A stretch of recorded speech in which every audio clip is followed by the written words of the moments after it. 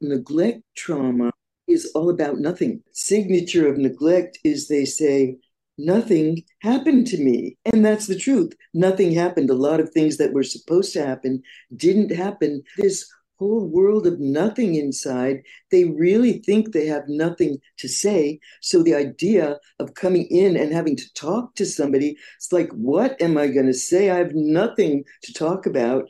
And then as we go along and the neurofeedback starts to kind of directly address the arousal, then they start knowing more about what they originally thought was nothing, and they find they have something to talk about. And it's very empowering.